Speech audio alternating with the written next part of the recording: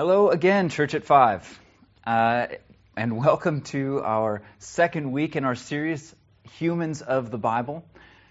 Last week we started with Adam, and as we kind of discussed, it's the obvious choice for beginning a series on humans of the Bible, the first human that God had created. And today we're going to be taking a bit of a leap forward in the text or in the Bible, although throughout this series there's not really a whole lot of system as far as how we're going linearly. We're kind of jumping around and looking at different characters, but we're taking a pretty big leap forward and looking at Job. Now, the story of Job is found in the book of Job, if you didn't know. And if you are familiar with the book of Job, you may find it really fascinating. It may be a book that you've been always interested by. You could find it incredibly frustrating, as many do when reading the book of Job. Or you may find it really near impossible to understand. It's a very complicated book. It's written in Hebrew poetry, and it's a type of wisdom literature. And it can be a bit grueling to understand some of the terms that are used. And so some of you may love the book of Job, and some of you may absolutely hate it.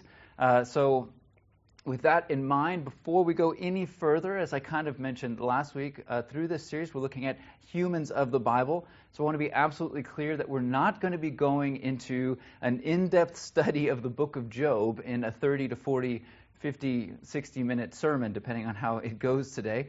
And actually, just to kind of give you an idea of the book of Job as in its entirety, in my study for this message, I came across a pastor, and this is a bit extreme, I'll admit, but his name was Joseph Carroll, and he preached through the book of Job in 23 years with 424 sermons.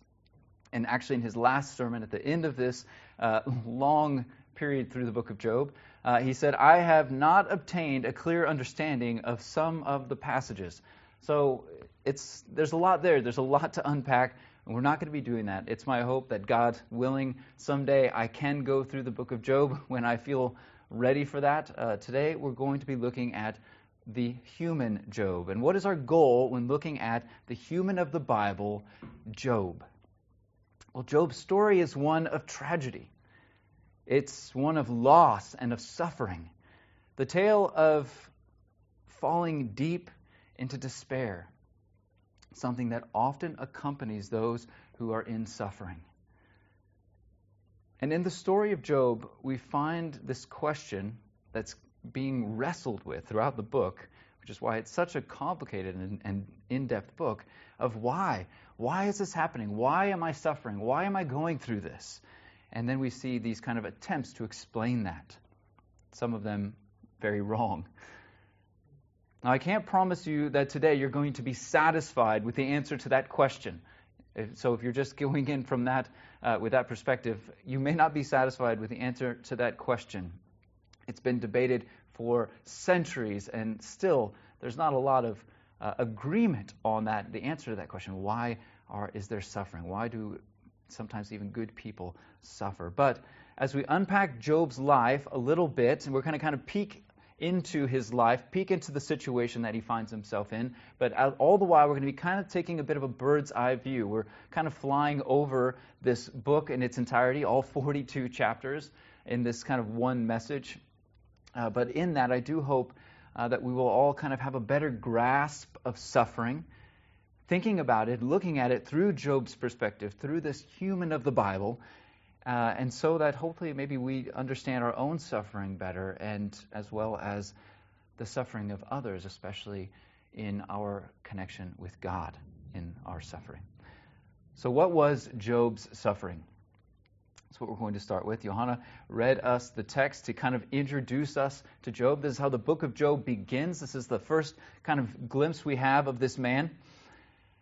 And he seems to be a man that really has a lot going for him. He's right at the very beginning, he calls him a great man, one of the greatest men of the time, of that era, of that region that he's in. He was a wealthy man. He had 10 children.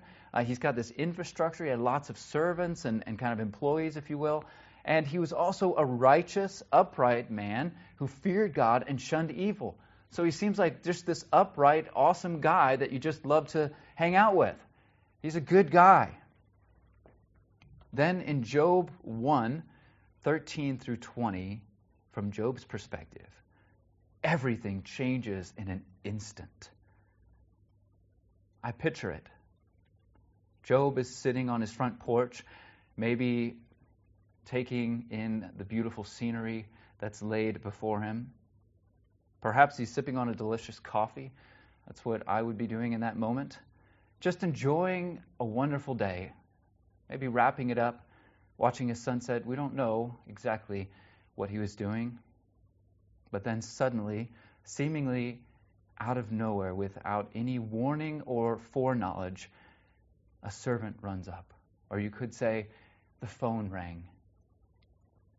It rings the first time, and someone on the other line says, listen, all your wealth, all your livestock, everything you've been building up your entire life is gone. All your livestock have been killed. Your retirement plan is gone. Your savings account has been emptied. You have nothing left. Everything you worked for is gone now, in a moment. His heart begins to beat fast. Maybe he feels a bit of a rush of panic. How do you even process news like that? But before he can process it, before he can put the phone down, the phone rings again. Another servant runs up. All your employees, all your servants have been killed. Only I escaped to be able to tell you.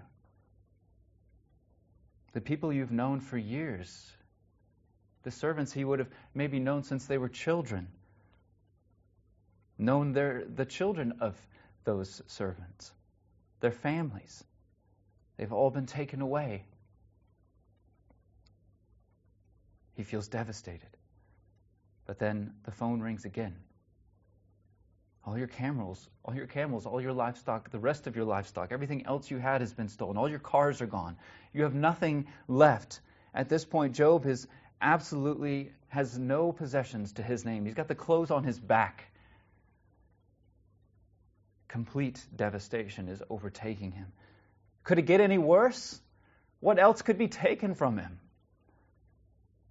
He feels the rush of the loss, the panic of what to do now. What does this mean for my life?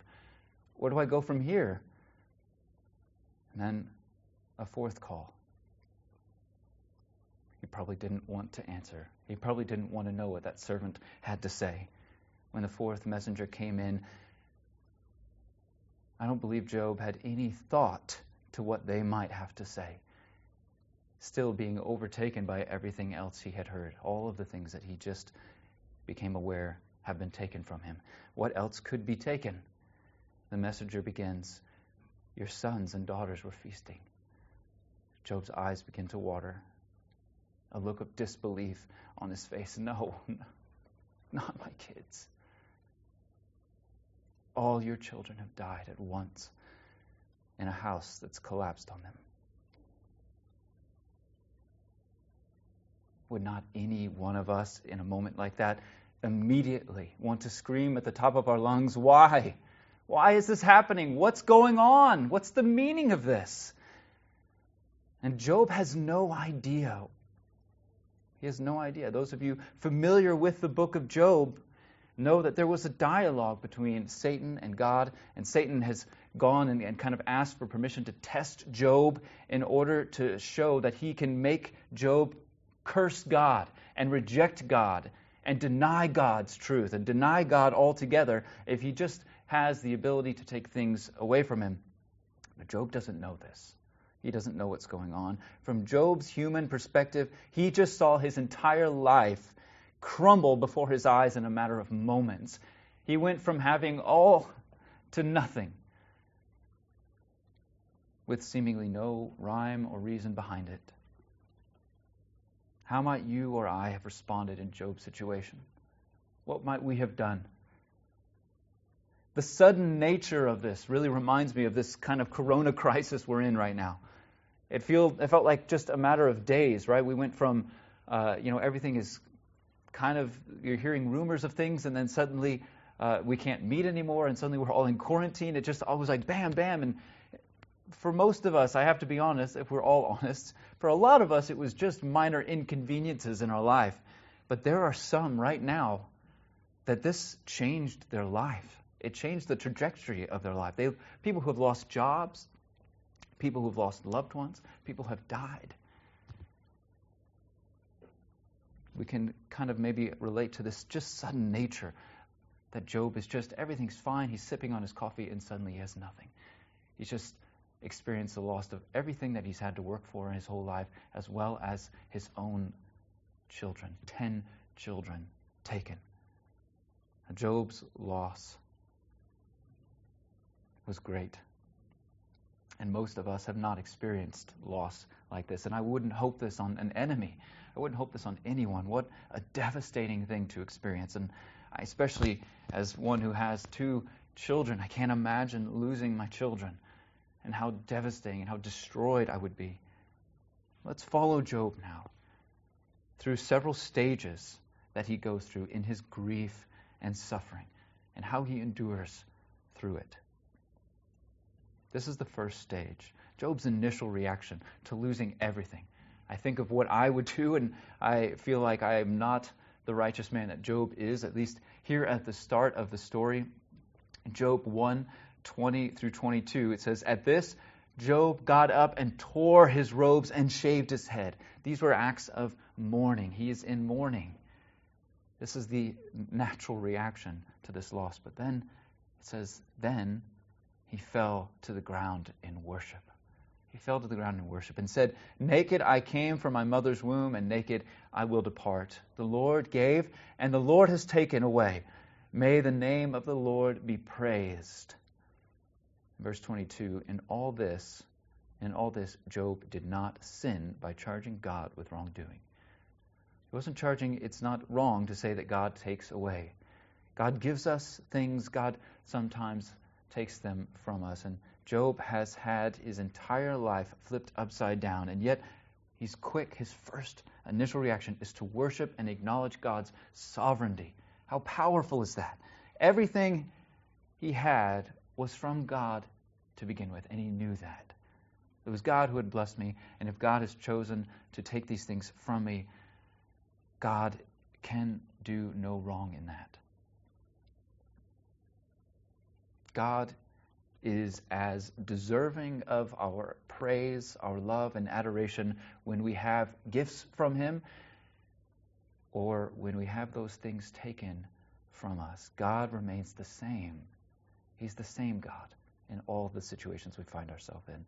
Job seems to be aware of that in his initial reaction to these events.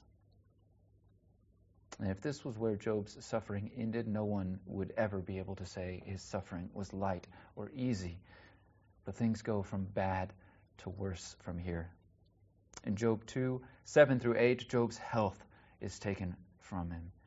He is afflicted with painful sores from the top of his head to the bottom of his feet. And then we see this image of Job sitting on the ground, sitting in a pile of ashes, trying to relieve his pain by scratching and scraping these sores that are all over his body with pieces of broken pottery. Whatever this illness was, we know that it was clear to him and to those around him that it would claim his life. It was certainly a life-threatening disease. It was painful. It was unsightly. It would have been difficult to even look at him in the face at this kind of disgust that would have been covering his entire body, and it was a deadly disease. So all his wealth, his possessions are gone. His 10 children have all died, and now his health has been taken away. His wife kind of chimes in here with her input to the situation. Are you still maintaining your integrity? Curse God and die.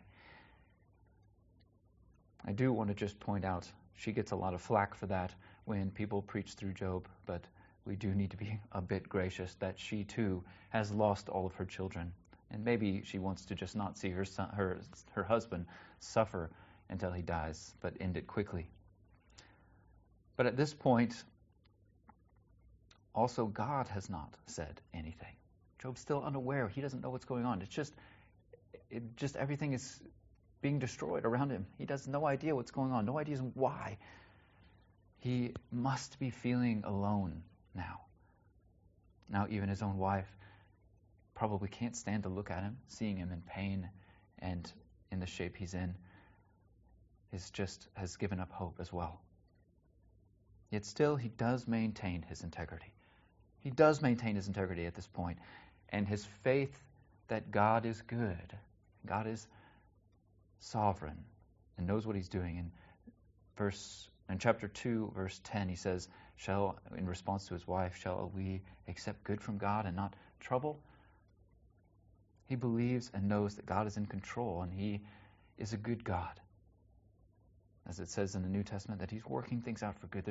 There's some purpose in this, and I don't understand it, but I'm not going to reject God. I'm not going to curse God. He remains faithful and keeps his integrity at this point. And here would be a nice conclusion if we were to wrap this up in a nice little bow with a lesson, right? Even when life is hard, even when you have the worst of suffering, which most of us would never hopefully experience suffering like Job did, even in those moments we still worship God, trusting in his sovereignty, the end.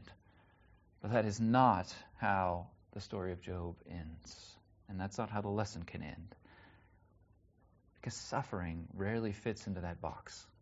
Anyone who's really suffered, and we've all suffered to some extent. But in those moments of deep suffering, we know it doesn't fit in that box. It doesn't have this nice conclusion. When you're in the midst of suffering, you don't want to hear, hey, just be faithful, brother, it's going to be all right. You don't know what you're talking about, man. You're not experiencing suffering like I am. Suffering, pain, loss, they affect us to the very core of our being. They can rock our world. They change us. And they can also reveal things about ourselves we didn't even know. And Job begins sinking into a very dark place within himself. A depression, a misery, where darkness seems to be his only friend, as he paints. Job's tone has changed. He was quick to worship God and to praise him and to lift up his holy name, right? My favorite translation, blessed be the name of the Lord, right, is what Job says. But as his suffering has continued, he's beginning to sink. In Job chapter 3, we see kind of a second stage of Job's response to his circumstances. A natural one, for sure, but a dark one. And I would say Job chapter 3 may be one of the darkest chapters in the Bible. Job, and only darker would maybe be, of course, Christ's death.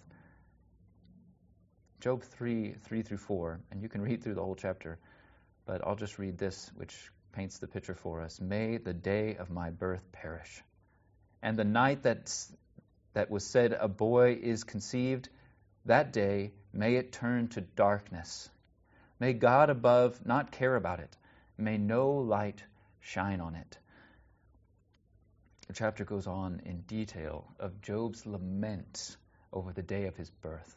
Oh, that he would just be better if I had never been born. And gets into some passionate detail about how dark that day needs to be and should be forgotten forever. It's unclear how much time may have passed since everything began. We don't know. Was it weeks? Has it been months that he's been in this misery? I don't think much time would have been needed to get to this place. Maybe some of us would have been there immediately. Suffering can lead us into very dark places. This is often a part of the process. Suffering rarely is something that happens just for a moment, and then the sun comes out the next day, and we brush it off, and everything's fine again. And Job will never be the same, because he'll never be able to completely overcome the loss of his children. In the end, he's blessed with more children, but I guarantee you he didn't forget the children he lost. In suffering, there is often a bottom that we reach, where it feels as though all light has faded and we're without hope. This is where Job is in chapter 3, and it is a reflection of Christ, of Jesus' own words in the garden, when he says, my Father, if it is possible, may this cup be taken from me. Yet not as I will, but as you will. If it's possible. He knew, he was dreading, he was in a very dark place. It says his tears were, that he was had tears of blood and the agony that he knew he was about to experience. Yet, of course, Christ remains faithful and says, not my will, but yours be done. But there's dark places that we can go in moments of suffering. And so I don't believe that Job has sinned here. Some might say he has, in cursing the day that he was born. It certainly seems to be a rejection of God's good gift of life, but I don't believe that he has sinned. He's merely expressing the weight of his misery and pain. It's a lament. And when we're in these low and dark places of suffering, there is a freedom that God really allows for us to express the true weight of what we're experiencing. And that's what I think we are seeing here. And we see a lot of examples of that from David and other writers in the Psalms as well, and in other places throughout the Bible. So through his lament, Job hasn't been alone. He's not been talking to himself. He's certainly talking, I think, out there into the world and kind of, I think, talking to God. He's beginning to address God. But he's also, he hasn't been sitting alone. He has had 3 friends who have been sitting with him the whole time, back from the end of chapter 2. And at first they sit for 7 days in silence. They just kind of mourn with him. And that's kind of why you get this sense that they felt like, okay, he's maybe got a few days. Let's just sit with him and kind of be there till the end. But he doesn't die. He just continues to live, which we know if you're reading through all of the text that God commands Satan that he cannot kill Job. And so he's in this suffering, he's in this place of near death, but not dying. And so his friends are sitting there with him. They've sat with him in silence. They've now sat and listened patiently through Job's lament here. But then in chapter 4, and actually all the way through to 31, these 3 friends begin to attempt to explain the why. The why. And this makes up the majority of the book. Job's friends explaining why Job is suffering, followed by Job's response. And that's kind of what you see through the majority of the book. And to sum up the 30 chapters of dialogue into a much shorter version, they're quite harsh. Some of them are very long-winded and have several chapters that they go on and on, kind of really pounding into Job. And they're very adamant to point out that the world is basically ordered a certain way. There are certain rules, there are certain things that happen, there are causes and effects, and that's just the way things are, and it cannot be changed. And there is justice, and a man reaps what he sows. That's kind of basically what they're going to say over and over again through the book of Job at Job. So Job's friends' answer to the question, why is Job suffering? Why is this happening to you? Is simply that he must have done something. He must have done something bad enough in order to deserve it. It's just the way it is. It's how God governs. And I just want to make a side note here for when you're dealing with people who are suffering. It's generally a bad approach to reach out to people who are in suffering and say, I'm sorry that you're suffering, but it's your fault. So they're not the best of friends when it comes to dealing with Job's suffering.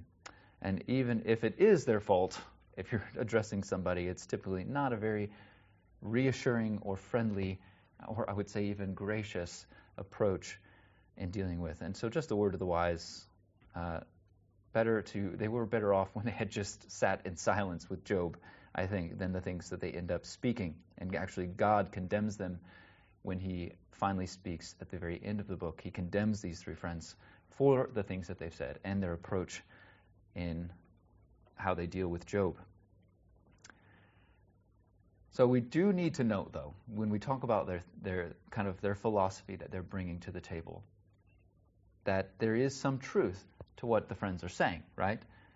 The world is governed by certain rules, and it is true that you reap what you sow. This is something that we're taught from very young, if you grew up in church especially.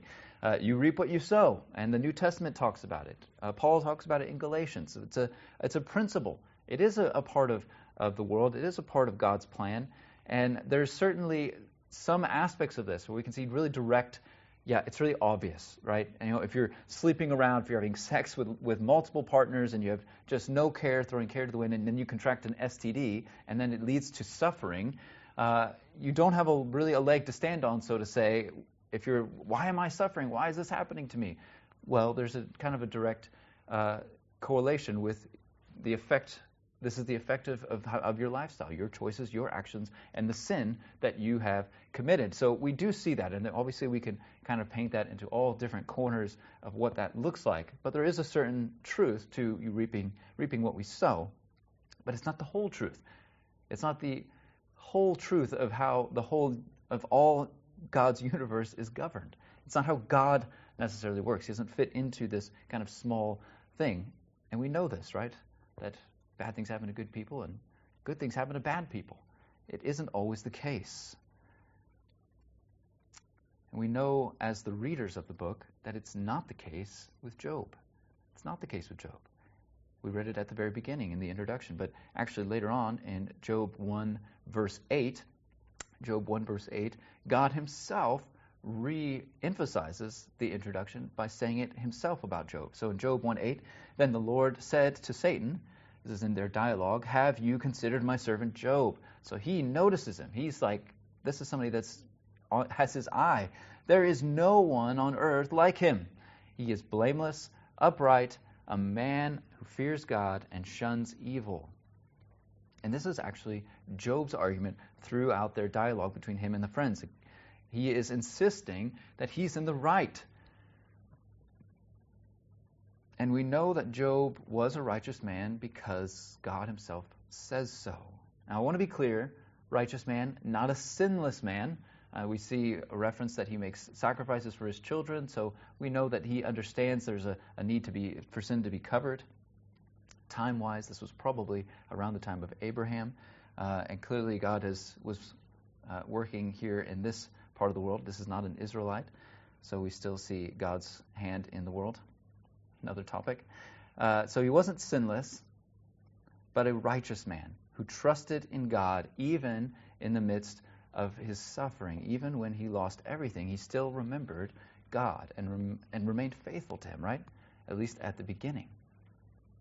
But amidst the suffering and the accusations of his friends, which I can only imagine how that would wear someone down, he begins to see himself a bit differently. And he kind of, depending on who you ask, towards the kind of middle of the dialogue between him and the friends, maybe around chapter 20 or so, he really begins to blatantly accuse God of things.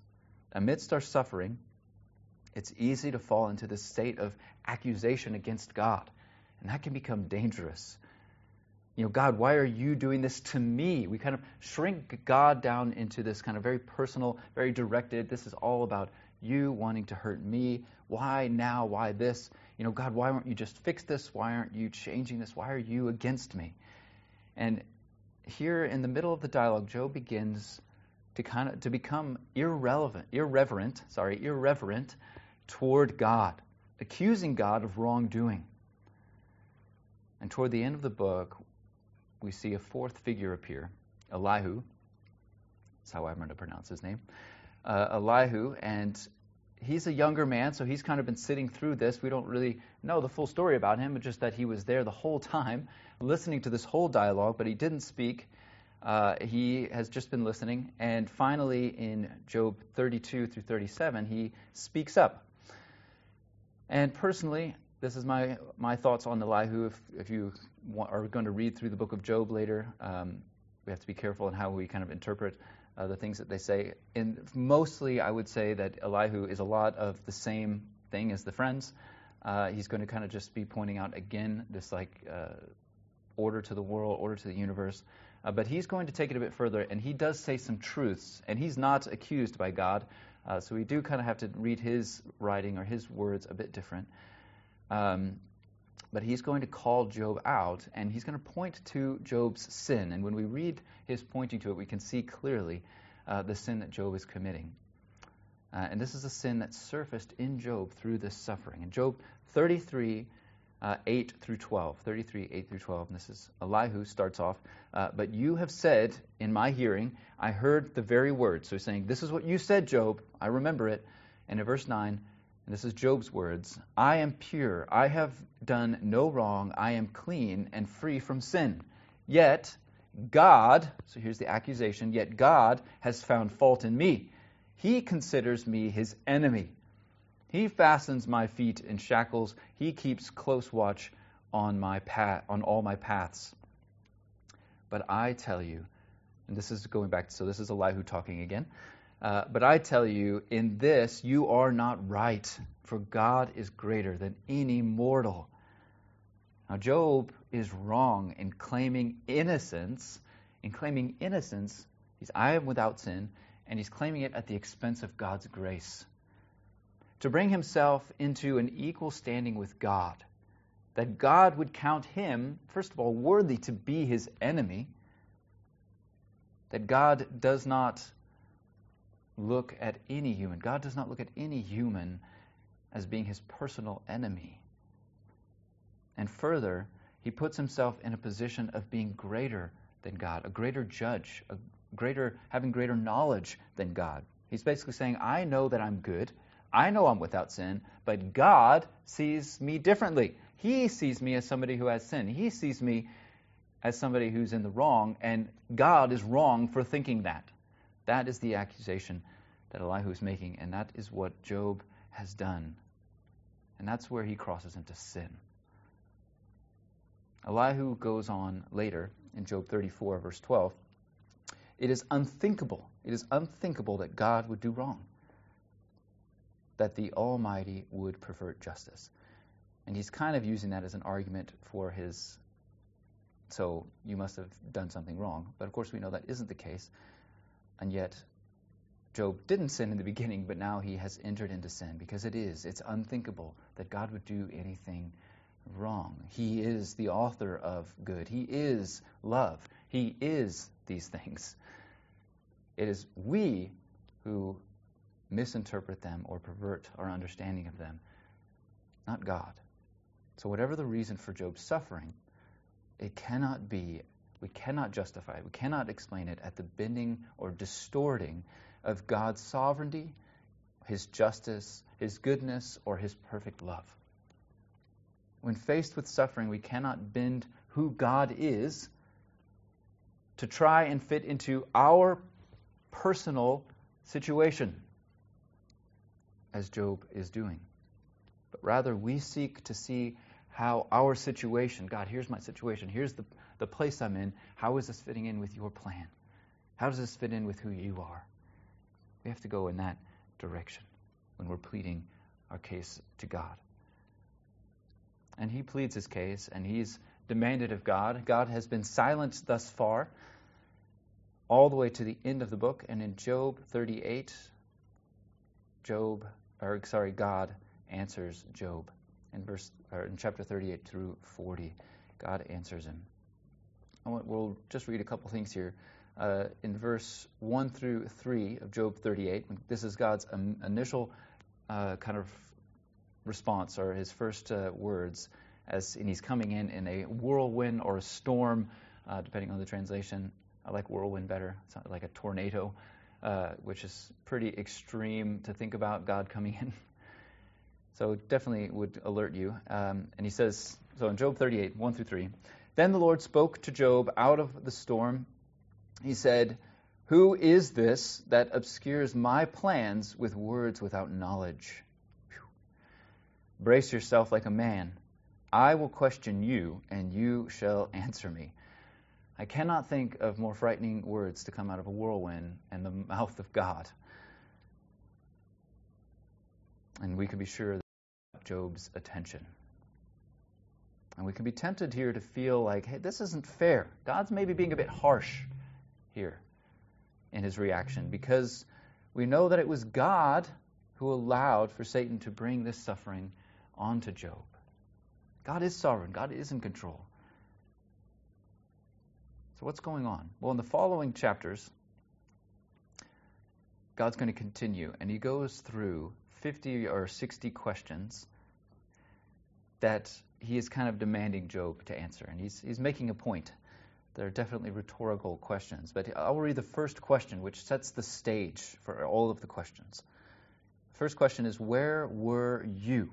Where were you when I laid the earth's foundation? Where were you when I began creation? Where were you? And there's all these questions that he's going to unfold. And there's questions about the weather, questions about the stars and the universe and how they move. So we have like this idea of how gravity works. We have questions about the depths of the ocean, questions about specific animals and their migrations and how they when does the mountain goat give birth? I mean, there's all these kind of like weird and intricate questions about creation and about the world that we live in. And if you read through these questions, read all the way through them, even today, there are still a lot of mysteries kind of wrapped up in these questions, things that we still don't fully understand today about the creation that we live in, things we don't understand or definitely don't understand fully yet. And in Job 40, 3 through 4, Job answers or kind of replies to God after he's just kind of laid into him with these questions. This is his first response. He says, I am unworthy. How can I reply to you? Yeah. How can I reply to you? I put my hand over my mouth. He's done. God has silenced Job. God is sovereign. God is in control of all things. Every aspect, every molecule, every atom of the entire universe, known and beyond. God is answering Job by reminding him that the answer to his question of his suffering is connected with every single thing in the universe. Everything is connected. How could God possibly explain it to him, even if he did use the words to try? Because how could Job possibly understand? We barely understand the universe that we live and breathe in and how it works. If we can't fully grasp the things that are right around us, that we can taste and see and feel, how can we hope to understand how everything is connected, even suffering, in God's plan and purpose for this universe? Why did God create creatures, the creatures he chose to create? There's these two examples of behemoth and, I forgot the other one. There's one is kind of explained like this giant kind of land-dwelling creature. The other is this big sea-dwelling creature. There's all kinds of debate about what those might be or what they might represent. But his whole point in kind of using them is why did God create them? Because who are you to ask him why? He did because he did. And we could ask that for anything. Why did God create hippos? Or why did God create mosquitoes? Or anything in between? Why? We weren't there. We weren't there at the foundations of creation, and so we don't know why. Why did God choose to allow sin and suffering to be in this world? Sin was in the garden. The devil tempted Adam and Eve, as we looked at last week, in the garden. The opportunity for sin was always there. Why did he choose to do it that way? I don't know. We don't know why God did it the way he did. And in his approach here, I want to be clear, God is not belittling Job's pain. In fact, I would say quite the opposite. In fact, I think there's a huge amount of love in the way that he's expressing himself. I think of my own son. When my son maybe hurts himself or is and using it as an opportunity to be disobedient. He's only 2.5, so that happens a lot. We have a newborn baby, and sometimes he might react by, I want to hit my sister because I'm in pain. And so I have to come in. I've got to come in like a whirlwind sometimes, but I want to come down to him. I want to be close to him. I want him to know that I see him, that I care, and that he's heard. And we see that with God. God's not indifferent. Did he owe Job anything? No. But he came down. He spoke to him. So he's not belittling Job's pain, but we also have to understand that God is like, in the scheme of the universe, Job is small. And it also means that his suffering is small. Job has become immediately and intimately and overtly aware of this fact. He says, I'm putting my hand on my mouth. my problem isn't as big as I thought it was. And not to say it isn't big, not to say that this wasn't a devastating thing. But when you're addressing God, there is a certain awe and wonder that has to be brought in when addressing God. In the example of Job, the gap between God's divinity and the individual or humanity is shown, I think, more profound maybe than anywhere else in the Word of God. That God does not compare to us. We are not His equals. We don't rub shoulders with Him. He is God. And yet He loves us. He is infinite, immeasurable, unquantifiable, uncountable, uncontainable, unbound, and without limit. And even in that, He comes down to Job and shows love for him by addressing him and coming close to him. Though he owes him no response, no reason for his purpose and his plans, he said, these are my plans. Who's trying to thwart my plans? I'm doing something here.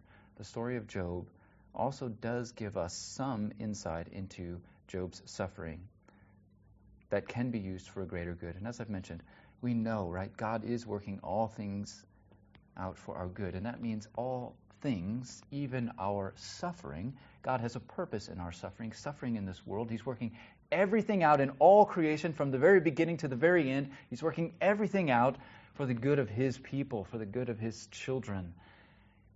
And we don't understand exactly how that works or how that's going to turn out, but we trust that He is working out His plan. But we do see also these other kind of smaller things that bring it down to Job's level that I'll share with you really quickly. Number one is God speaks to us through our suffering.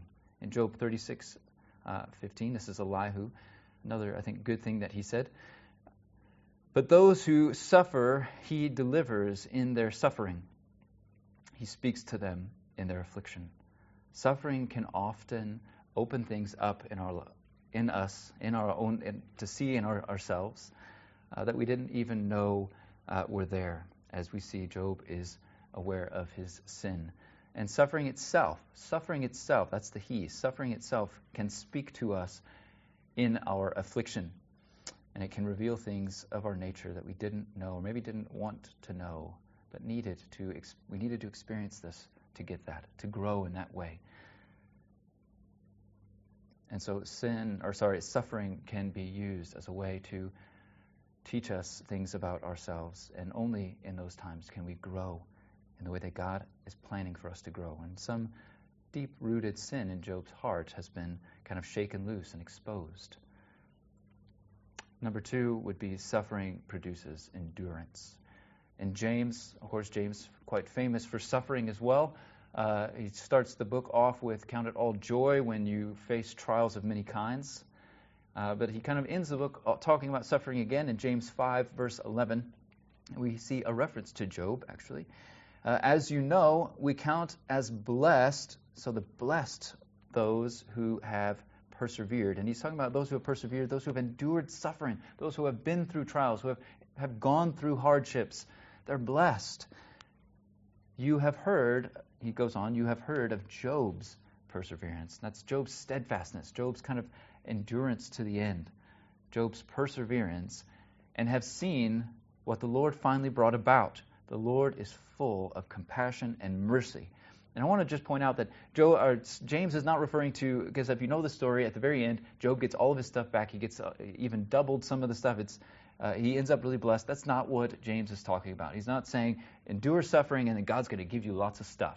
That's not what Job's talking about in God's compassion and mercy and Job's perseverance. This is the real gift that we see in Job's perseverance and God's compassion and mercy. Is Job never cursed God. He never cursed God. Did you catch that? Because if you read the beginning, that was the kind of thing that Satan is trying to get Job to do. Satan lost. Satan lost. In all his troubles and suffering, even when he was angry at God, even when he was sinning by accusing God, he was never talking to anybody but God. He never stopped believing. He never turned his back on God. He never turned away from God. He never cursed God. And I believe that's because God kept him. God knew. God knew what would happen. He knew his plan, and it would not be thwarted. God keeps us in our suffering. Through all the things that we're going to need to endure in this life, and we all have times of suffering. It's promised us, unfortunately. Life will not always be easy. We know that we have a God who keeps us till the end. That is the endurance, perseverance of Job. And number 3, suffering produces repentance. Humbles us, brings us to a place of seeing God as God and us as his humble children, desperately in need of him, desperately in love with him, clinging to him tightly. This is Job's repentance in Job 42, verse 1 through 6. Then Job replied to the Lord, I know that you can do all things. No purpose of yours can be thwarted. You asked, who is this that obscures my plans without knowledge? Surely I spoke of things I did not understand. He gets it now. Things too wonderful for me to know. I wouldn't know even if you did tell me. It's too wonderful. It's too massive. It's too big for me to wrap my brain around. Verse 4. You said, listen now, and I will speak. I will question you, and you shall answer me. And this is one of my favorite verses in this. Verse 5. My ears had heard of you, but now my eyes have seen you. Therefore I despise myself and repent in dust and ashes. This means he humbled himself. Job's suffering has revealed sin in his heart, but it also led to his repentance. Before, he had heard of God. He believed, right? We saw that because of his reaction in the beginning. Right when things got hard, he said, I'm going to bless the Lord. I know God is sovereign. I don't understand it, but God's in control. God gives, God takes away. He believed in God. He had heard of God. He knew who God was, but now he's seen God with his own eyes. And I don't think that's referring to God coming to him in the whirlwind. He's not talking about the whirlwind. I saw a whirlwind and I heard a voice. He's talking about I saw him in his suffering. I saw God in my suffering. And when we get to these really dark, lonely, deep places that we see, especially with Job in chapter 3, there's this closeness that we come to with God on the other side that it's hard to duplicate. There is no other way that you can know God in that way, through suffering. And so he has heard of God, but now he's seen God close. He gets it now. In Job's story, again, I said it ends well. He gets everything back, but that's not always the case. We know people. We've heard stories. That's not everyone's experience with suffering. So we don't want to say that. I don't want to emphasize that that's just the way it is. That you might go through some suffering, but hey, hang in there. God's going to just double everything you have. That's not always the case. It's just not true. Sometimes people experience suffering to the very end of their days. I think of people who have dementia. I can't think of something more frightening than that. To not know who you are, not know the people that you love, and for the people that love you to not be able to communicate with you. And that's a lot of good people, a lot of good Christian people have ended their life that way. What a horrible suffering to endure. It's not always the case that we get everything back. And I don't know why God has allowed suffering. I don't know why horrible things have happened to innocent people. I don't know why good people have suffered. I don't know why children can be affected with cancer. There's some horrible things in this world that I can't wrap my brain around. I don't understand. I don't get it. And I can sometimes just cry out to God, I don't get it. I don't know. I don't understand why this is happening. And we will never fully understand the answer to the question in this life. But this is in no way means that God is somehow indifferent to our suffering. Quite the opposite. For whatever purpose God has allowed suffering to exist in this world, in this universe, he does not remain far off, but has come right into the midst of suffering. God sent Jesus Christ. He sent his only Son to suffer and die, so that no matter what we endure in this life, we have this promised peace that waits us in eternity. But more than that, we also have a high priest, as it says in Hebrews, who knows. He gets it. He knows suffering. He knows what you're enduring. He knows what you've been through. He knows what you're going through now. And we may suffer in this life, but in the end we know it's, as Paul calls it, all light and momentary. To die is gain when we have Christ. We know it's awaiting us. But even now today in our suffering through Christ, if you're suffering today, we have a Lord, we have a Savior who has felt every pain and suffering that we can endure. He knows physical pain. He knows emotional anguish. He knows sorrow. He knows loneliness. He knows what you are enduring. No one felt more lonely than Christ did on the cross when he said, "My Father, why have you forsaken me?" That was the ultimate aloneness. He knows. So the greatest comfort we have in suffering and in everything in this life is that in Christ we are never alone. Let's pray. Father, we thank you so much for opening our eyes today to your greatness.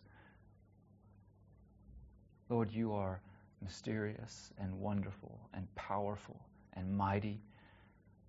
Creator, God of all things, you reign forever. You have always been and will always be.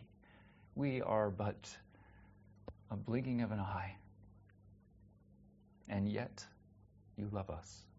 And yet, you care for us so much that you would send your Son to die for us so that we may be set free from our own sin and promised and ushered into an eternity with you, with love and grace forever.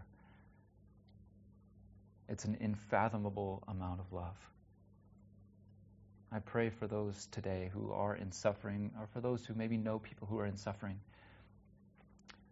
Lord, that we who know people would be a comfort to them and not be accusers as Job's friends were. And for those who are in suffering today, that they would find peace in knowing that they are not alone, that you are with them, you are for them, and you understand their pain better than anyone else in their life can. You know. May this be a comfort to those who are suffering today. In Jesus' name, amen. So, just really quick, before we close with a blessing, I just want to say that on this topic of suffering, it's a very deep topic we didn't have time to get into completely. And if you are struggling with that concept and wondering, I don't understand why suffering is, and I want to know more. I want to know more information. I want to recommend a book to you, C.S. Lewis, The Problem of Pain. It's a very great book in dealing with this topic more in depth than we did today. And so I would recommend that to you if that is something that you struggle with or want to know more about. It's a good book to read. And lastly, I just encourage you to come and check it out next week for another Human of the Bible. Now I'll close with a blessing.